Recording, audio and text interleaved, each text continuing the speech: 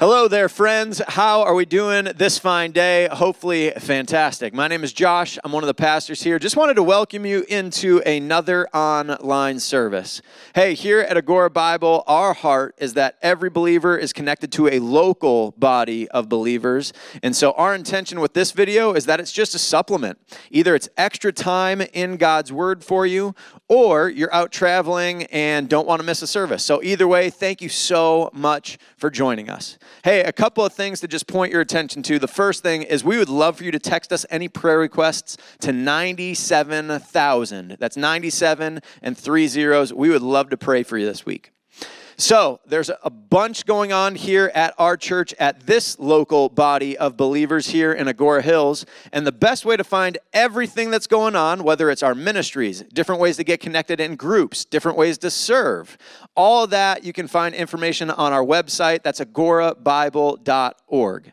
Another thing you can do on the website is give. Thank you so much for supporting the ministries here at ABF. We appreciate it a ton. It is honestly the only way that we can continue to do what we do. So if you're interested in giving and supporting the ministries here, you can do that online as well at agorabible.org. So that being said, hey, we value God's Word and we are excited to dive into it together today. Without further ado, here we go.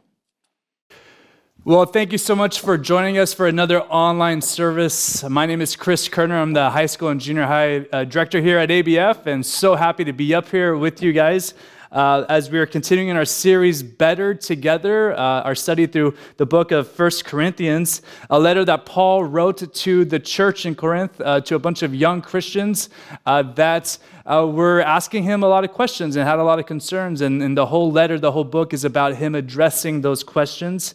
I appreciate Pastor Scott this last month, who has had just some chapters that have just been really tackling relationships and sex and divorce and singleness and all of that stuff. So I'm so thankful for his leadership and his teaching that he's been able to do that. And I cannot talk about that.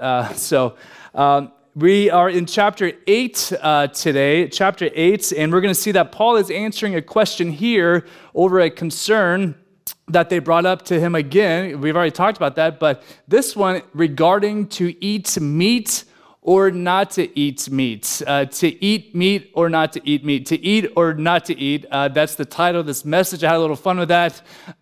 In college, I studied Shakespeare a lot, and I had to study Hamlet, and so to be or not to be has always been ingrained in my mind. So to eat or not to eat, that's the title I used. But my question starting out in this message is this: how many of you have had trouble this week with eating meat that's been sacrificed at a temple?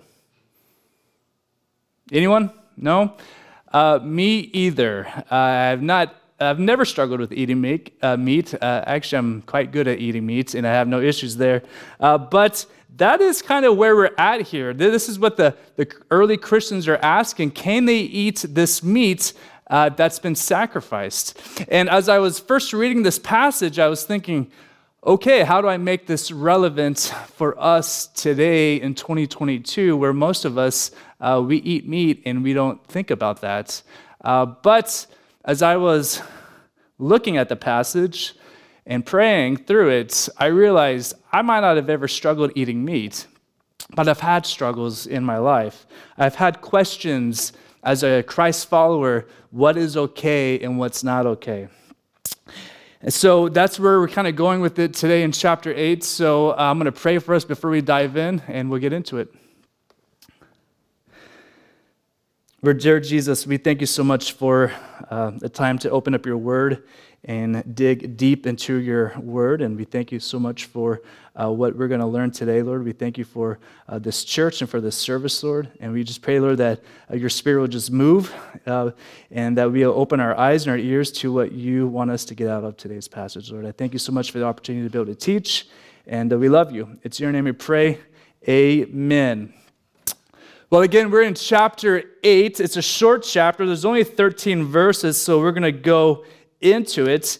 And again, this idea of, okay, we don't struggle necessarily with meat, and we're going to kind of understand here in a few minutes why they struggled with this situation. But as I was thinking, man, I've had struggles. When I was 17, that's when I first became a Christian. And when I first got saved, I kind of went extreme. I was going from a person where I was at the lowest point in my life, and then I became a Christ follower. I went extreme, so much so that one of the first things I did, I went into my room, and no joke, I threw away every single CD that I had. And not just throw them away. Like, I remember I opened up CDs and I smashed them because I thought maybe that meant more, whatever, I don't know. But I threw every single CD I had in the trash. Not just the ones that had explicit on the covers, but all of them, like all the classic ones, the Beatles, the Beach Boys, and all of this stuff, because I said, if I'm going to go all out, I'm going to go all out. So I threw away all the music that I had. And after a few months, I was only buying Christian CDs, and I remember meeting with mentors that were discipling me, and I remember being in the car with one of them, and he was like enjoying a song. I think it was honestly from like classic, like Beach Boys or whatever, and I remember being puzzled, like, how can this guy claim to be a Christian yet listening to this music? And then after some time and seeing God knows our hearts, and obviously you don't want to listen to music that is full of vulgar language and all that stuff, I was like, okay, some music can be okay that's not necessarily Christian.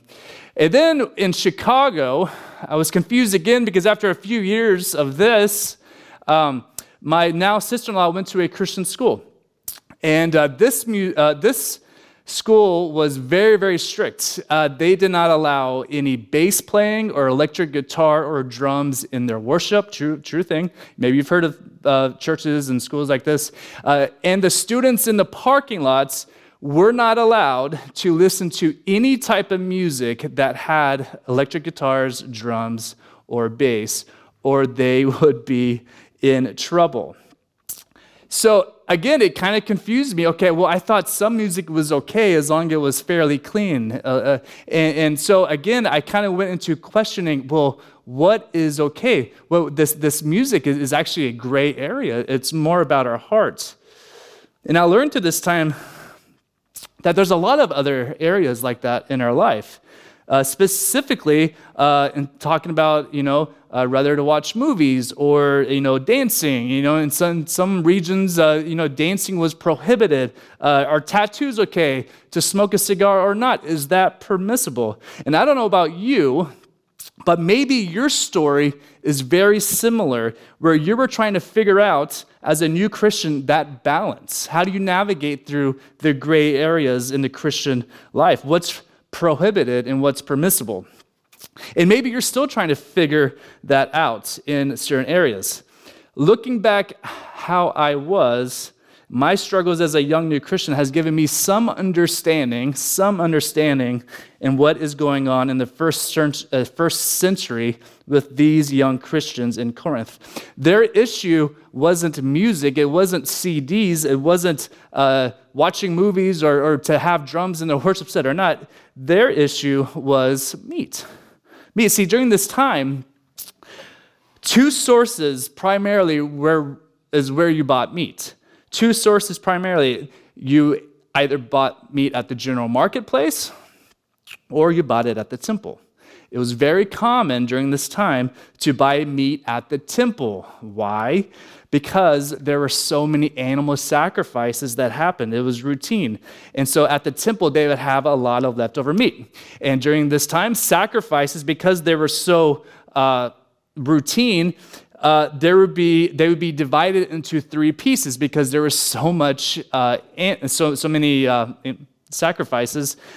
So the first piece would go to the gods and the idols that they would sacrifice to. So the piece of the sacrifice would stay on the altar for the gods and idols. The second divided piece would go to the person that was making the offering.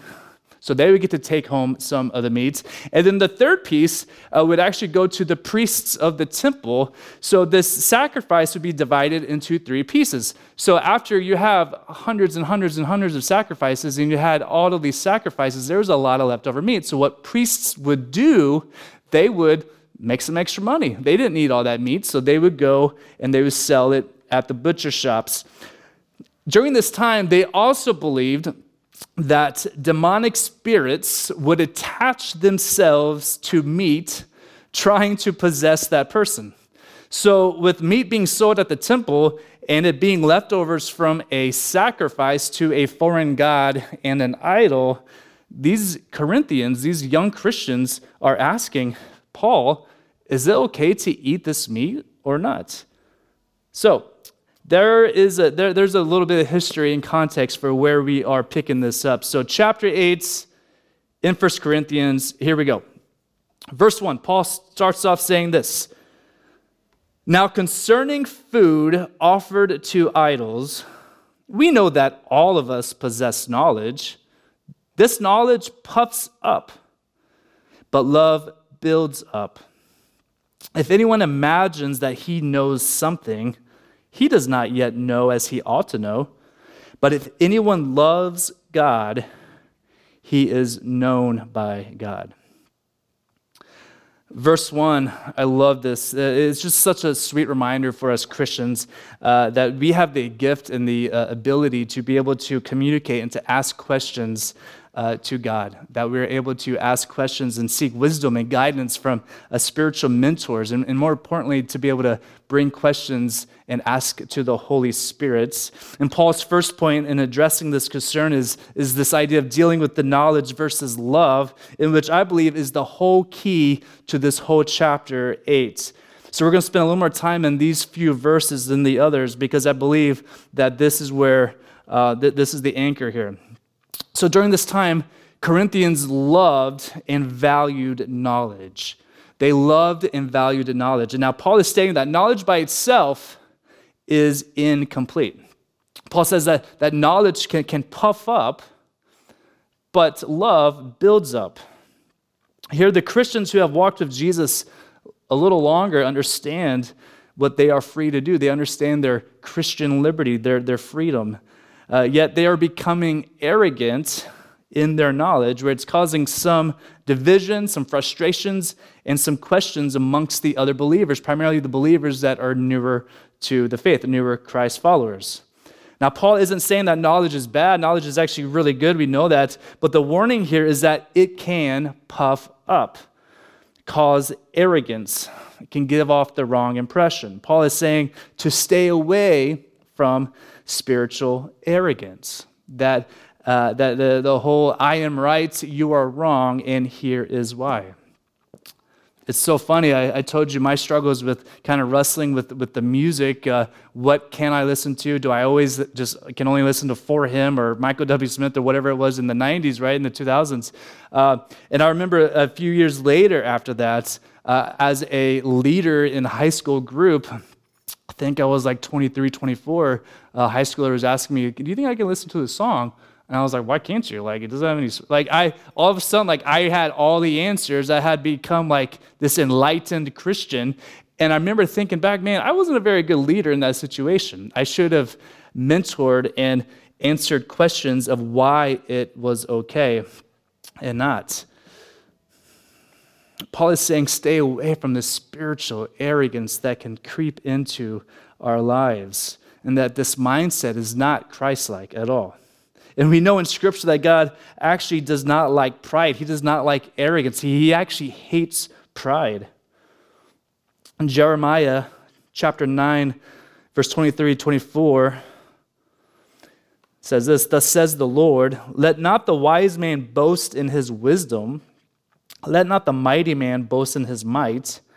Let not the rich man boast in his riches, but let him who boasts boast in this, that he understands and knows me, that I am the Lord who practices steadfast love, justice, and righteousness in the earth. For in these things I delight, declares the Lord. We see in verse 3 in Corinthians, in this chapter 8, he says, "But if anyone loves God, he is known by God." Paul is pretty much summing up this idea in this first passage that it's not what you know. It's not what you know, it's who you know. And more importantly, it's who knows you. Real knowledge is knowing God, in turn, knowing when and how to love like God. Real knowledge is knowing God, in turn, knowing when and how to love like God. This passage is really just Paul reminding us that as Christians, that we should lead with love first. It's not about necessarily eating meat or not. It's about how we're responding, and we should be leading with love in our response. We see that in 1 John chapter 4, verse 7, that God is love, that he's the originator and creator of love, that our ability to love each other all comes from God because he is the originator of love, and we need to become more like him. In John 3:16, we know this, that for God so loved the world that he gave his son. Paul states that above all else, we should love. Love always allows us to elevate. Love allows us to elevate. Elevating others first, before us. It's not necessarily about the meat here. It's about our response. Are we elevating others first? And guess what? Jesus modeled this perfectly. He modeled this behavior perfectly. We see all throughout Scripture he modeled this, elevating others above himself. We see that in feeding of the hungry 5,000 people, and washing the disciples' feet, and eventually dying on the cross, sacrificing himself for all of us. Paul is really addressing the question, how are we doing in loving our brothers and sisters? This is a question that doesn't just translate to the first century church in Corinth. This is a question that we should be asking every single day. In the Gospel of Matthew, Jesus is asked a question, which is the greatest commandment? And Jesus answers this. This is in Matthew 22:36 through 40. "Teacher, which is the greatest commandment in the law?" And he, Jesus, said to him, "You shall love the Lord your God with all your heart and with all your soul and with all your mind. This is the great and first commandment. And a second is like it. You shall love your neighbor as yourself." You shall love your neighbor as yourself. On these two commandments depend on all the law and the prophets. Love is elevating someone's needs above ours, but also it should build others up in truth and wisdom. In verse 3, Paul states, if you love God, you are known by God. And I just kind of want to just pick this out real quick, because being known by God is a special, special thing, right? And being known by someone is a wonderful thing. The creator of the universe calls you son and daughter. He calls me son. He knows everything about me. He knows everything about you. He knows your heart in every single matter. What a beautiful reminder here in verse 3 that we are known by God. He's the originator of love, and he knows us and loves us. The more you know God and spend time with him, I promise you, the more you will become like him. Continuing on, verse 4. You guys with me? I know I had 3 verses and it's already been some time, but it's all good. Short chapter. Verse 4, continuing on. Therefore, Paul says, therefore, as to the eating of food offered to idols, we know that an idol has no real existence and that there is no God but one. For although there may be so-called gods in heaven or on earth, as indeed there are many gods and many lords, yet for us there is one God, the Father, from whom are all things, and for whom we exist, and one Lord, Jesus Christ, through whom are all things, and through whom we exist. So Paul is addressing, hey, knowledge versus love. Love is better. You need to lead with love, elevate others. And then he goes on saying, okay, all right, now to your specific question. So during this time, Greeks and Romans were polytheists. Well, let me do that one again. Words are hard. Polytheistic. Okay. During this time, Greeks and Romans were polytheistic. They believed in many, many gods and evil spirits. And remember, they believed that evil spirits would invade humans by attaching themselves to food before it was eaten. And during this time, when they did sacrifices, you did a sacrifice for two reasons. Two things came out of it. The first one was to gain favor with the god that they were sacrificing to. And the second was to cleanse the meat from the evil spirits, the demon. And the spirits could be removed only by the foods being sacrificed to a god, by the meat being sacrificed to a god. Now we read this and we might ask, like, okay, well, why does it really bother them? Like, they don't believe in that anymore. They don't believe in pagan worship. They're not doing that anymore. Meat being sold reminded new Gentile believers of their past pagan lifestyles. This was a sensitive area. This is a sensitive area for them. Paul states in this passage, we Christians, we all have knowledge. And because of that, he says the deities are false. Now, idols have no real existence. They're actually just man-made objects. That evil spirits do not contaminate meat. They do not attach themselves to the meats. And that, in fact, Christians have power over the demons, meaning if you're a Christ follower, we have power over the demons. They flee, just like they did when Jesus sent them into the pigs. And Paul says that, yes, there's these gods, the little g gods, there are many gods, but they're not real because there's only one true God. Still, during this time, people worshipped man-made idols and gods that they created in their minds, just like today. We see people, even in the year 2022, worshiping many idols, many foreign gods, many spirits. This isn't the first time that Paul has addressed this situation with idols, gods, spirits, etc. In Acts chapter 17, we see that Paul in Athens is taken to the Areopagus, where he sees many, many altars and many idols there, and he sees that there is an altar even to, and it has the title, to the unknown God, in case they missed any God. So this place in Areopagus, they have all of these altars to all of these idols and gods, and they have an altar, just in case they missed one. And Paul is reminding the Corinthians here that there's only one God, the one true God. He's revisiting the Shema, the one true God. Deuteronomy 6, verse 4 through 5. Hear, O Israel, the Lord our God, the Lord is one. You shall love the Lord your God with all your heart and with all your soul and with all your might. God was the creator. All small gods and idols were created after the Creator created. And Paul is reminding them of this. God is the originator of all things. He came first. Every idol and God, a little g, is made up of someone's mind, of their imagination. In verse 6, yet for us there is one God, the Father, from whom are all things and for whom we exist, and one Lord, Jesus Christ, through him whom are all things and through whom we exist. Paul reminds us here that there is just one Lord, Jesus, through whom are all things and through whom we exist.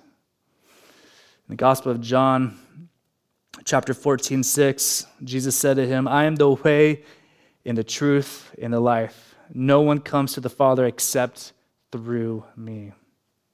And Paul's reminder to the Corinthians here is the same reminder that he has for us. Stay close to God. Stay close to the one true God. Continuing into the last part in this passage, in verse 7, Paul continues, however, not all possess this knowledge, but some, through former association with idols, eat food as really offered to an idol, and their conscience, being weak, is defiled. Food will not commend us to God. We're no worse off if we do not eat, and no better off if we do. But take care that this right of yours does not somehow become a stumbling block to the weak. For if anyone sees you who have knowledge eating in an idol's temple, will he not be encouraged, if his conscience is weak, to eat food offered to idols? And so by your knowledge, this weak person is destroyed, the brother for whom Christ died. Thus sinning against your brothers and wounding their conscience when it is weak, you sin against Christ. Therefore, if food makes my brother stumble, I will never eat meat, lest I make my brother stumble.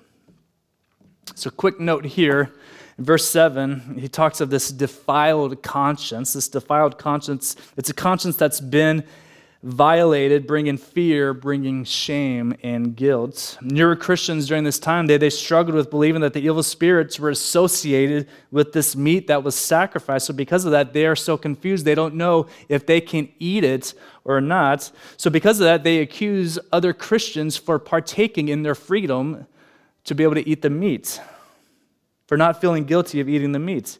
And this is understandable. Again, if we look at our lives and things that we've struggled in these areas, not necessarily with eating meat, but in these gray areas, just like me being confused with music when I was throwing it all away and then eventually bought more music, we've all had this type of confusion. And we need to be sensitive to others that struggle in certain areas. In verse 9, Paul talks about being a stumbling block. A stumbling block, a circumstance that causes difficulty or hesitation. And that could be, unfortunately, me or you can be a stumbling block. And he warns to not be a stumbling block. This one stuck out to me a little more. You guys know I have 4 kids. I love them all. And these blocks are actually kind of special to the Kerner household because we bought these blocks when Caleb was a baby. He's 13 and a half now, going on 32 because he's so wise. But we had these blocks for now over 13 years, and they're really cool because every single kid that we have now played with them. And how we used to play back, is I loved building with them. So we would build blocks, we would try to stack them up, and the favorite thing was I would build a big tower, and they would just destroy all the hard work. They would just throw them around, and they laughed. It was amazing. Sometimes, though, they wanted to help build. So I would put a piece here, then I would give them a piece, and then they would go here, and then maybe, they take this piece and go here, and then this, and then all of a sudden, it would be their turn, and they would want to take a piece that was like this, and they would put it here. And then they would move this. And then they were mad because this could not go on here. And what they didn't understand was that this type of piece became a stumbling block, right? See what I did there? Because it stopped the growth. It stopped the foundation from being built. It stopped the progress that we're seeing. It stopped the building of this tower. So they'd be so mad that this couldn't, see what I'm saying? So Paul is saying, don't be this block. Fellow Christian, enjoy your freedom. Know what you can and cannot do. God knows your heart. But don't be this block to fellow believers. Don't be this block. Don't cause people to stumble. Paul says in Romans chapter 14, verse 13, Paul says, therefore let us not pass judgment on one another any longer, but rather decide never to put a stumbling block or hindrance in the way of a brother. Some of these young believers during this time, again, this was a sensitive area. They were reminded of their past pagan lifestyle. It would cause them to get back into this sinful way of thinking, with worshiping idols, involved with foods offered to idols. Now, in 2022, we don't necessarily understand this because we don't deal with this. But for us, maybe there are some specific examples that maybe you've experienced or things that we can think of. In 2022, it might be an example of, is drinking permissible? Absolutely, right? There's wisdom in that. and definitely in moderation, but maybe you enjoy having a glass of wine, okay? So, but your fellow brother or sister has been sober for a year. Now, them seeing you drink a glass of wine might not be the wisest thing. And maybe they're trying to refrain from any type of alcohol. So maybe inviting them to come to have a drink with you, or when you're inviting them over to your house, maybe put the wine away for that night until they're gone, right? Don't be a stumbling block. Or maybe there's a movie that you really want to watch, a movie that's a favorite one of yours, and it doesn't cause you to stumble in any way. But there might be a couple of scenes in there that involve nudity or some sexual scenes in there. And maybe your fellow brother and sister have struggled with sexual immorality. And so maybe not watching that movie with them or inviting them over or going to the movie theater to watch that movie, maybe that is the wise thing to do, to not be a stumbling block for them. Or another one, maybe you enjoy playing some cards, and even maybe you're gambling, fake poker chips, and you might see that that's harmless, and it's not, you're not feeling convicted, and you feel like that's okay. But maybe there's someone that you want to invite that's been struggling with a severe gambling addiction. So there's wisdom in understanding your fellow Christian brother and sister. We need to be building blocks. We need to be Christians that add strength and foundation to our fellow believers. In verse 12, Paul gives a strong warning that causing someone to stumble is more than simply an offense against that person. It's a serious offense against the Lord himself. In Matthew 18, verse 7, Jesus says, "Woe to the world for temptations to sin, for it is necessary that temptations come. But woe to the one by whom the temptation comes."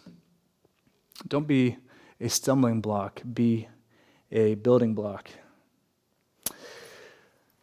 Now to close, I kind of want to give you guys a couple of challenges. None of us are dealing with eating meat sacrificed to idols and gods. But every day as Christ followers, as Christians, we have the decision to elevate others or not, to have our knowledge puffed up or to let love build up. Every day we have this decision. So 2 challenges that I want to leave you with, both for the new believer and the old believer. The first challenge is this is for the seasoned Christian. You've been following Jesus for quite some time. You have some experience in this. You've been a Christian for a while. The challenge for you is to look to mentor a younger believer, to mentor a younger person, a new person who has recently given their life to Christ. I had that person in my life. I'm sure you had that person in your life. It's your turn now. Don't hold that biblical knowledge that you've gained, that biblical wisdom, the truth that you have learned through the years of experience. Don't hold that. Don't keep that to yourself. Pass it down to a new believer, to a younger person. Be a Paul to them. The second challenge here is for those who are newer believers, those who are newer Christians that have committed to their lives to Jesus. My challenge to you would be seek to be discipled. Seek to be discipled. Don't be afraid to ask questions. Pursue wisdom through godly people. Don't be afraid to say, I don't know what to do in this situation. Is this okay or not okay? Am I allowed? Am I permitted to do this? We have a God that can answer all of the tough questions. And we have people in this body, in this church body, that are so good at loving and encouraging and discipling people. So maybe if you're that newer Christian, that newer believer, my challenge to you is to ask the questions and seek wisdom, seek to be discipled and mentor. Be a Corinthian. Not fully, but be a Corinthian and seek wisdom.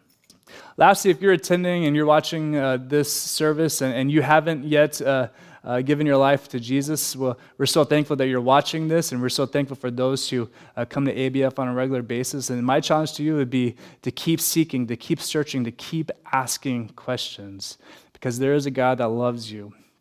And we at Gora Bible, we would love to have a conversation with you, be able to have time to dialogue with you.